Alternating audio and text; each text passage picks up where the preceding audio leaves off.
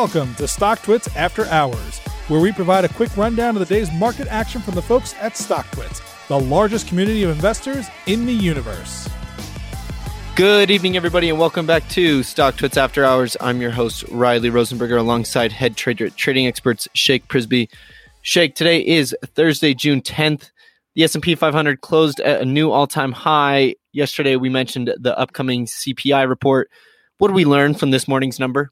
So we've been waiting on the CPI number for weeks at this point. It seems to be the most important economic data point, as inflation is the number one narrative surrounding the Fed and the market right now. What we learned today is that the economy's rebound from the pandemic has driven the largest surge in inflation in 13 years, with consumer prices rising 5% compared to the number from last May. We do have to factor in the inflation numbers we're being compared against from last year were uncharacteristically low, with the country being locked down. Prices plummeted due to collapsing demand last year, but regardless, we're still seeing a rampant rise in inflation no matter which way you slice it. It seems to be the more big ticket items that are experiencing price surges the most dramatically. Used car and truck prices are up over 7% from last month, which actually drove 1/3 of the rise in the overall index. We also saw prices in furniture, airline fares, and apparel rising sharply in that span as well. In the past 3 months, we've seen overall prices rise just under 10%, which is pretty astronomical in such a short time frame. However, there's still a great argument this inflation is actually transitory due to excitement from the reopening. There are other factors playing into this, of course. We look at car prices soaring, but we also have to factor in the chip shortage that has plagued the auto industry all year, causing supply chains to be seriously constrained. Low supply mixed with high demand, and prices are going to soar no matter what. So while this CPI number was a bit frightening today, we were still able to close at new all-time highs in the S&P. A lot of times bad news can be good news in a bull market. We're seeing that in real time, but we'll continue to keep a close eye on these inflation numbers. GameStop dropped 27% and closed at its lowest level since May 26th. That's a tough first day reaction after earnings. Is it game over for GameStop? So we got these GameStop earnings last night. They were okay, nothing to write home about. And we talked about the most productive thing they did all quarter was raise over $500 million in the secondary offering to pay down their debt. So the company's finally in a great place financially to make moves to be more tech and growth focused in the future. As for the stock, it is looking like game over in the short term, the way we saw them sell off on earnings today.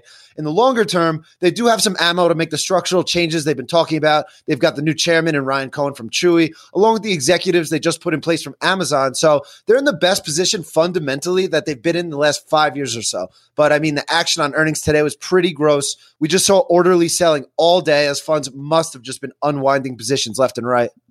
Speaking of funds unwinding positions, the hedge funds are still getting hit.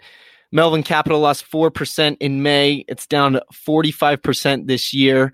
Are funds still short the meme stocks? Right. So this was a pretty shocking development to see.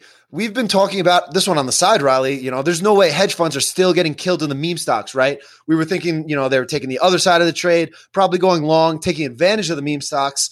These are the most sophisticated traders in the world, mind you. And I'm sure there are funds out there who are doing just this.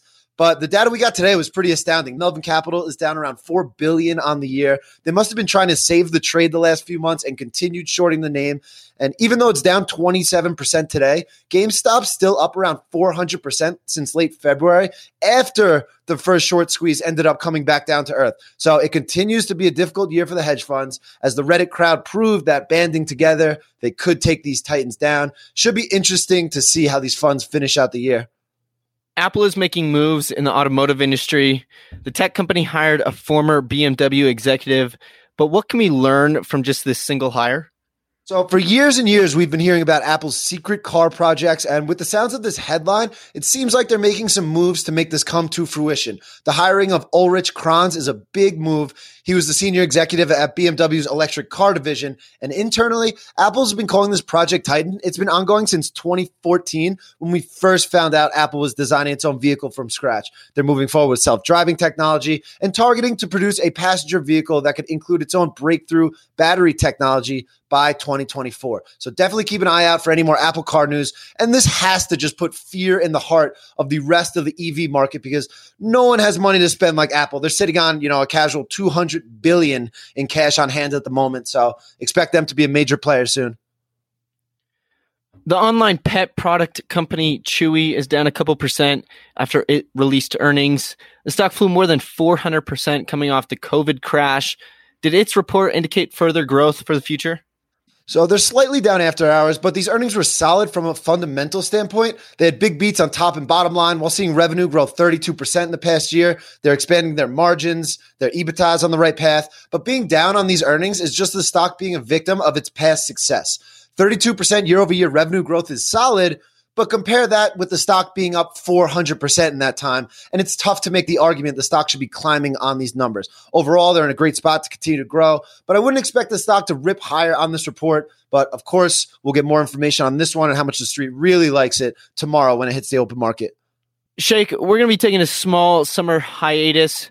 Let's give our listeners a little bit of a market outlook. What are you going to be watching for in the coming weeks? I mean, the overall market's been grinding higher. The S&P is at all-time highs. Every piece of bad economic data we receive has only catapulted stocks higher in the short run. Bad news has been good news. So barring any major structural changes to the economic environment, I'm expecting much of the same over the coming weeks. The market's really being driven by Fed decisions. So as long as we don't get any major fireworks out of the Fed, we're looking for stocks to continue to climb in the summer months.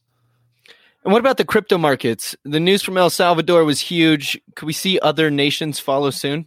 You know, crypto's in a tricky spot. Bitcoin's been bouncing between this 30 and 40K area the past 3 weeks. And the longer it stays in this area, the more important it becomes. We did hear that El Salvador was becoming the first sovereign nation to accept Bitcoin as a currency, which is really huge news for crypto as a whole. The whole time Bitcoin's been on the rise, it seemed like the participants were really only focused on the prices of crypto rather than the actual utility, you know, the have fun, staying poor crowd. But we're finally seeing the utility put in place in a nation that's rampant with banking issues. If we see more countries follow in El Salvador's footsteps, then it's without a doubt a positive catalyst for crypto as a whole. Right now, it seems to be a very news-driven environment, and predicting short-term price movements in the most volatile asset class known to man has proved quite difficult. So watching the crypto news cycle closely, along with how prices react to that news, no major predictions on this front.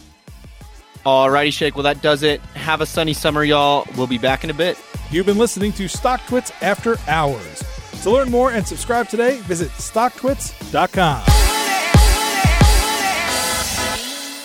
All opinions expressed by the host and podcast guests are solely their own opinions and do not reflect the opinions of StockTwits or their affiliates. This podcast is for informational purposes only and is not intended as a recommendation to buy or sell any security. The podcast is also not a research report and is not intended for the basis of any investment decision.